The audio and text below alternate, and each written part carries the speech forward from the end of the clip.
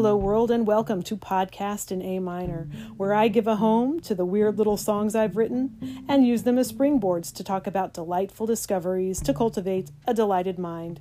In this way, I dismantle my negative thoughts before they tower into depression. Disclaimer, I am not a mental health professional, and this podcast is not meant as treatment or cure. I also know that my brand of occasional depression might not look like your own struggles. This podcast is meant to explore the delighted mindset and reach across time and space to share human experience. Herman Melville suggested we all rub one another's shoulders as we wait for the universal thump that comes around to us all.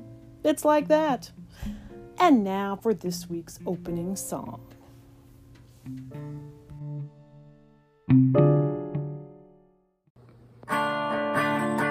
Whisky, cigarettes, marshmallows, ginger pie and old straw tea. Magic never came to be. I was no mesotent beauty. I did not speak Cantonese. Squandering time in a reverie.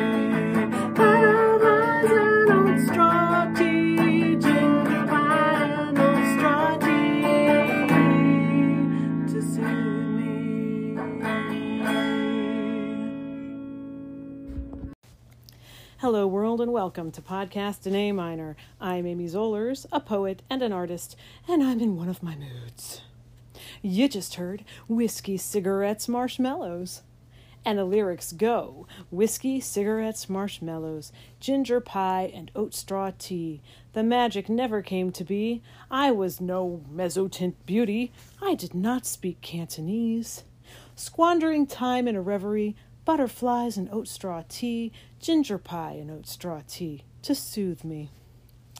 And there's a final verse coming up in a bit. Narks and larks and beatnik candy and so forth. We'll get to that. But let's look at the first line, whiskey, cigarettes, marshmallows. This comes from a still life photograph I put together one solitary artistic evening. The whiskey was in a pale blue azurite square teacup from a set I bought with little square saucers at Frisco Mercantile, an antique shopping center in North Texas, a few years back. The cups are forever tied in my mind to Jack Kerouac because I was then immersed in an audiobook biography about him, The Voice Is All by Joyce Johnson. Been listening to it in the car, bought those cups, and then just kept thinking, I wonder if he ever drank out of cups like this at somebody's house or in a diner. It's hard to say. They're kind of small like teacups, but I put the whiskey in there, had marshmallows on the plate, and a cigarette on an ashtray. And that was my still life.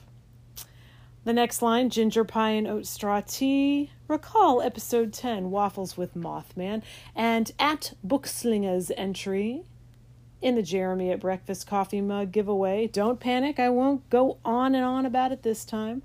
But briefly, to enter that 2018 random drawing, one simply had to comment, what would you eat for an ideal breakfast and with what rock star or cryptid? At Bookslinger answered, breakfast tacos and ginger pie with 70s Cat Stevens while we watched Harold and Maude and he provided the live soundtrack. Oof. On revisiting all of those glorious comments for episode 10, that one left me breathless, and I vowed that I knew what the next episode would be. This was meant to be that episode, but I felt somehow an obligation to Shark Week, and a run-up to Shark Week seemed more correct than a midweek interruption, since what I had to offer was music and words. Of course, not inferior to Shark Action, but more suitable to an intro to Shark Week. So on with the lyric, ginger pie and oat straw tea, which I swiped directly from the 1971 dark humor cult classic film Harold and Maude, in which a death-obsessed teen falls in love with a 79-year-old woman and the many joys of life are thereby revealed to him. Maude offers ginger pie and oat straw tea to Harold when he visits her home, and let's just hang out in Maude's home for a moment. Doilies, a hookah, kimonos, dancing, embroidery, truth, and comfort. This could be a happy place of mine. I noticed that some heaven-sent food blogger on Pinterest created a recipe for ginger pie because of Harold and Maude. That's matthew-rowley.blogspot.com. There will be a link in the show notes. And the article is titled, Ginger Pie, a Rescued Recipe. Blogger Matthew Rowley built his recipe from the ground up, referencing Southern chess pie for scaffolding, and this after combing, he says, thousands of cookbooks for an existing ginger pie recipe. There was none to be found. In Rowley's words, quote, Harold and Maude once inspired me to bake a pie. If I'd known how much research eventually would be involved in making the simple dessert, I'd have said to hell with it. The perseverance paid off, end quote. Rowley's recipe involves minced young ginger, Harold, aged rum, Maude, sugar, butter, salt, eggs, a small amount of flour to thicken it, heavy cream, vanilla, and lemon zest. And I will include that recipe, as I said, as a link in the show notes.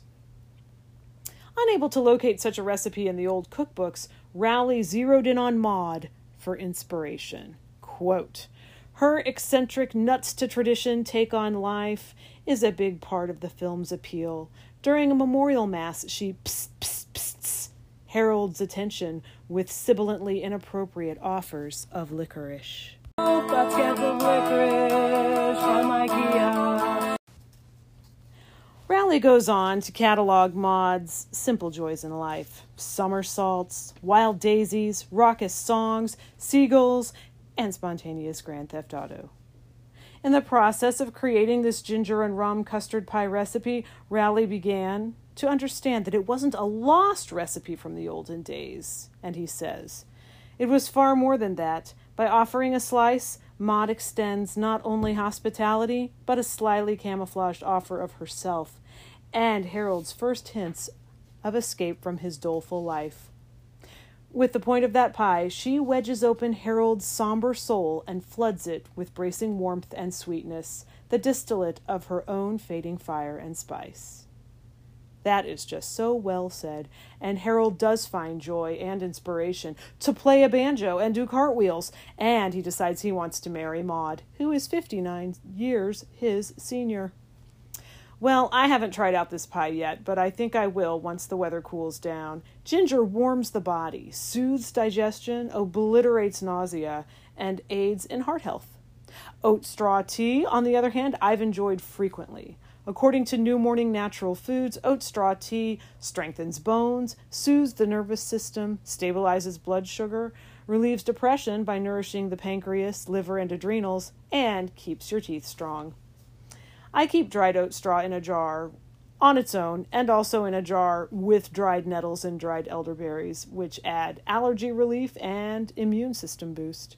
The tea with the elderberries and the nettles is a breathtaking shade of deep purple and tastes marvelous. Hippie heaven. And that's the first two lines of the song. Don't worry, the second verse is largely an echo and won't take long. But to continue with verse 1, the magic never came to be. Ever feel that way? Like the universe promised you a magical existence through movies, songs, and magazines, and now, God help us, a deluge of social media and internet information? My daily Google experience. Say, are you an artist? Check out these stunning artists, all of whom make your work look like absolute trash, all of whom blaze glorious in galleries and fabulousness the world over. Don't you feel stupid now? I feel like as long as I'm creating and taking in inspiration deliberately, instead of being whomped in the face with it at every turn, then I am a productive artist, less touched by imposter syndrome. But when I can't stop scrolling, as though looking for punishment, nay, hunting it down with hounds and lanterns, that is when the dread doom closes in on me and I forget who I am. On an overload of other people's genius. Quote from J.D. Salinger, I'm sick of not having the courage to be an absolute nobody. Preach it, brother. Another quote from his novel A Catcher in the Rye, the movies'll ruin ya. Amen. And so forth. What would happen if I found my place in the world? Would I miss out on so much joy and inspiration in the looking and scrolling? Would I be pleasant and content? My head in the garden, my hands in the clay, closer to God, less doomed? What would happen if I stopped scrolling? If you stopped scrolling, would we find the kind of community I read about in the pages of Missouri Ghosts, in which Joan Gilbert paints the most idyllic neighborhood of pear trees and lilacs and honest-to-God neighbors trading tales of their ghostly encounters in the early part of the 20th century? Maybe we'd bake a ginger pie, and maybe that would lead to just such a paradise? Yes, media ruining me again. I'm doomed. That sums up that line. And onward. I was no mezzotint beauty. I did not speak Cantonese. What is a mezzotint, anyhow? I first heard the word in the title of the M.R. James ghost story, The Mezzotint, in which a work of art keeps changing every time the characters look at it. Yes, exactly like in that creepy episode of Rod Serling's Night Gallery. And what is a mezzotint? It's a monochrome printmaking process, the first to result in halftones instead of just black and white or whatever color and white. It also refers to the prints themselves. The mezzotint process originated in 18th century England and employs a toothy metal tool called a rocker, which roughens a metal plate in order to provide the halftones. It is an intaglio process, the opposite of relief printing. In relief printing, the inked areas are raised up above the surface, and in intaglio, the sunken areas hold the ink, and the other surfaces are wiped clean before printmaking. And I thank Wikipedia for all of this information. Mezzotint fell out of popularity around the mid-19th century when easier methods came along, such as lithography. I loved the word mezzotint immediately. Italian, infrequently heard nowadays, contains mezzo or middle, which is often used in musical terms such as mezzo forte, meaning medium loud, or mezzo soprano, referring to a singer's vocal range more in the middle than up in the rafters. I loved that it was a title of a ghost story. A mind picture arose, a hazy, ghostly portrait of a mezzo-soprano, made with bygone technology. Not entirely bygone, as M.C. Escher made some mezzotints, as have others in the 20th century and probably the 21st as well. I haven't done so, and I call myself an artist. Close parentheses. This is the magic I chase. And what is crucial about speaking Cantonese? In my case, it isn't crucial, but a symbol of sparkle and success. I've never tried to learn Cantonese, and yet, if I spoke it, wouldn't I really be somebody by now? And what is it to be somebody? What do I think I'm missing out on? I speak a little German and Romanian. Why isn't that enough? Friggin' artistic temperament. Face in the garden, hands in the clay, long gray hair streaming. This is my goal. I need to go embroider it on a pillow. Quote from an Icelandic philosopher in Geography of Bliss by Eric Weiner in answer to the question, are you happy? Yes, but I cherish my melancholia. I did in fact embroider that on a pillow a few years back, but then we moved and I've misplaced it or given it away. Keep overthinking. You'll get there. That is from a collage I did, and it appears in my latest poetry collection, Electrified Corset, which really is a romp through the angst and probably makes a fantastic companion piece to this episode. See author link. Verse 2, as aforestated, is mostly an echo of the first. Squandering time in a reverie. Look, I just did that, exactly that, right before this. Some reveries, of course, are more fun than others, but let me point out that the Japanese have a word, boketo, which means sitting and staring, with or without thought. This behavior is allowed, and concerning acts of art, this behavior is necessary, I think. Narks and larks and beatnik candy, reams of stormy poetry. The glimmer train never stopped for me. I was no daguerreotype cutie. I did not play tambourine.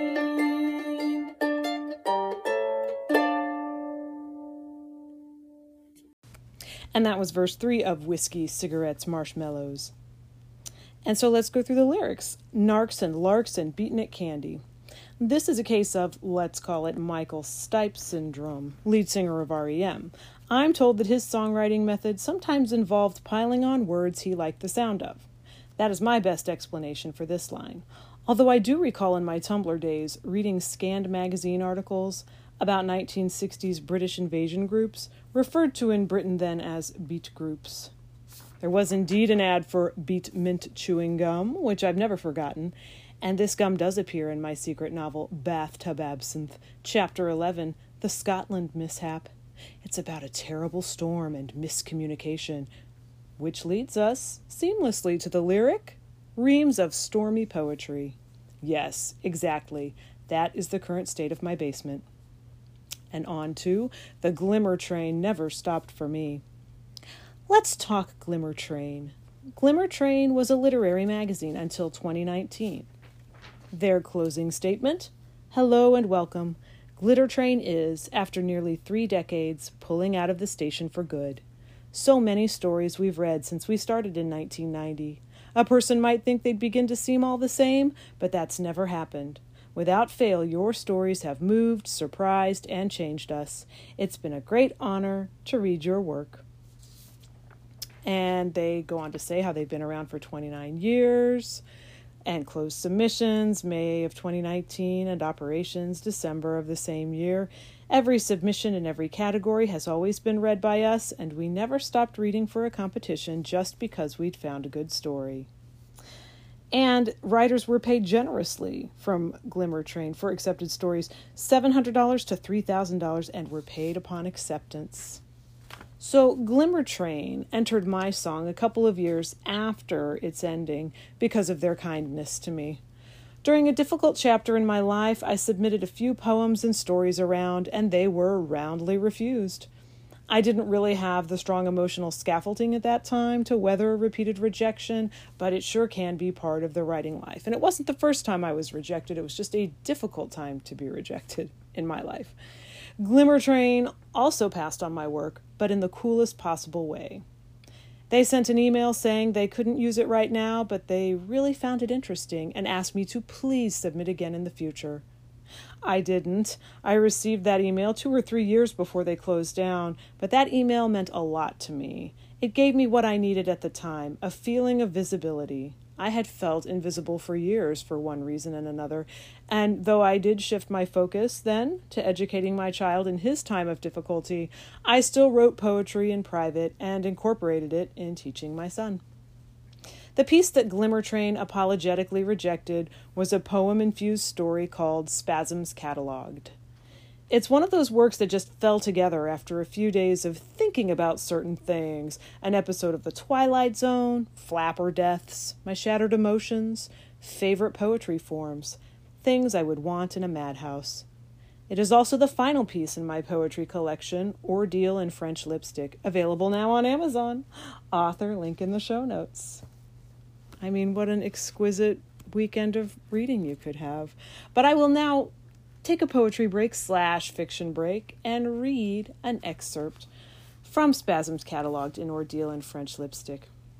I was difficult. I lost my head over a bag of chocolate chips. Having specifically messaged him semi-sweet chocolate chips, he came home with milk chocolate chips, and I'm telling you, I blew my wig, because I had worked hard to revamp my palate, steeling myself against the power of the chocolate chip cookie and the compulsion to eat a dozen at once.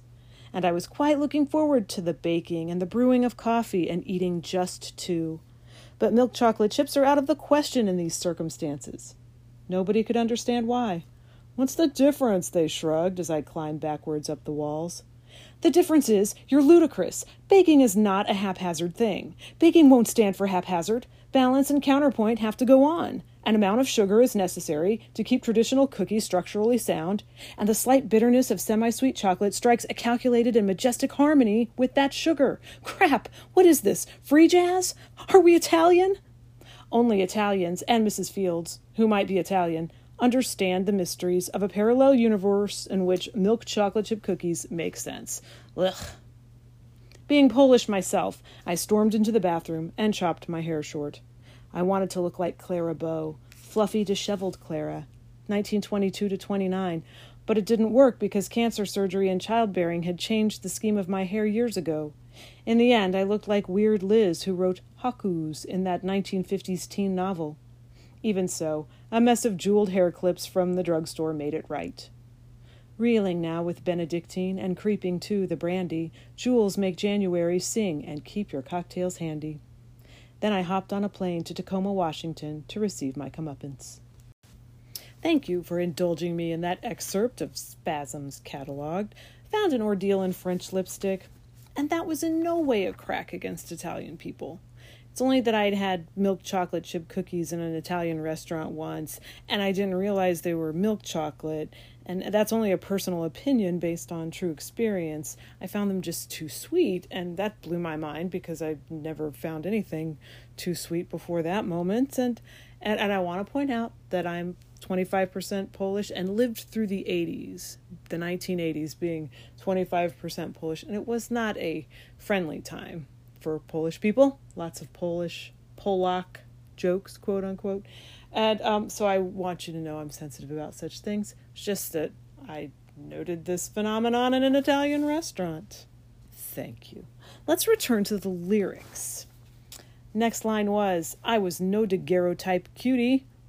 That's just an echo of verse 1's mezzotint beauty. Life in a culture that depends upon our insecurities to sell us perfumed toiletries and keto bars and Spanx undergarments. But let's examine the word daguerreotype. Daguerreotype was the first publicly available process of photography, invented by French artist and photographer Louis Daguerre, and introduced to the world in 1839. It was the photographic process to use until 1860, when other processes came along, such as the ambrotype, less expensive and quicker. The daguerreotype uses silver-plated copper shined to a mirror finish, and from this point, I'll just read from Wikipedia for a while, quote, treated with fumes that made its surface light-sensitive, exposed it in a camera for as long as was judged to be necessary, which could be as little as a few seconds for brightly sunlit subjects, or much longer, with less intense lighting, end quote. Then you fume it with mercury vapors to make the image visible, rinse it, dry it, seal it. Quote, the easily marred result behind glass in a protective enclosure, Wikipedia. So it's an early method of publicly used photography. But also important, the various social media accounts using some variation of the name My Daguerreotype Boyfriend. Anyone else moderately addicted? Experts would point out that some of these supposed daguerreotypes in My Daguerreotype Boyfriend are actually ambrotypes or tintypes or even just vintage photo prints. But this detail is perhaps of little concern to non-experts more focused on our daguerreotype boyfriends. I did not play tambourine. Well, that's just a lie. I do play tambourine. Well, sort of. Not professionally, but in my way. Where I sit right now, I can see 2 tambourines and a foot tambourine and a vibraslap hanging on the wall.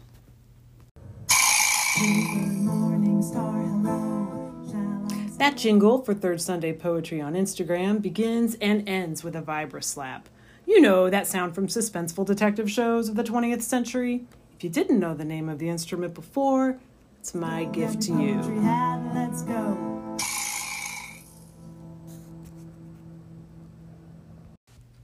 The tambourine line simply asserted itself as an echo of the line in the first verse, I did not speak Cantonese, as a way of bringing the glitter and glamour, a task supposedly failed by the singer of the song. Just the mood of a moment. We all bring the glitter in one way or another. I wrote the first verse in a mood. The third verse was written in one of my song-expanding processes, fooling around with the words, following variations and slant rhymes, a thing my brain does while washing dishes. I also enjoy the tambourine artist as a character. What brought them to this career? Is it just something to do with your hands while singing lead or backup? Liam Gallagher, I'm appraising you with admiration. Is it a way to be part of your friend's musical group when you can't afford a large stringed or electronic instrument or a set of drums? Are you on stage with this group to lend your vibe of effortless cool, making the band cooler by association? Are you modeling the work of a budding fashion designer, helping with exposure on the platform that you have? How nice of you. Perhaps you just love the music scene. Maybe your moves are perfect for firing up a crowd. The more the merrier. But make no mistake, a tambourine brings that essential something to many songs. Search on YouTube, Shimmer on 3. Listen to Valerie by the Monkees. That's just off the top of my head, of course. Send your favorite tambourine moments to podcastaminer@gmail.com or direct message to Instagram at podcast.in.a.minor. That's the song Whiskey, Cigarettes, Marshmallows. Thank you for being here. All songs written and performed by Amy Zollers. See you next time. Must I be Encyclopedia Neurotica? It's my role in the play, and I must, and I must, and I must.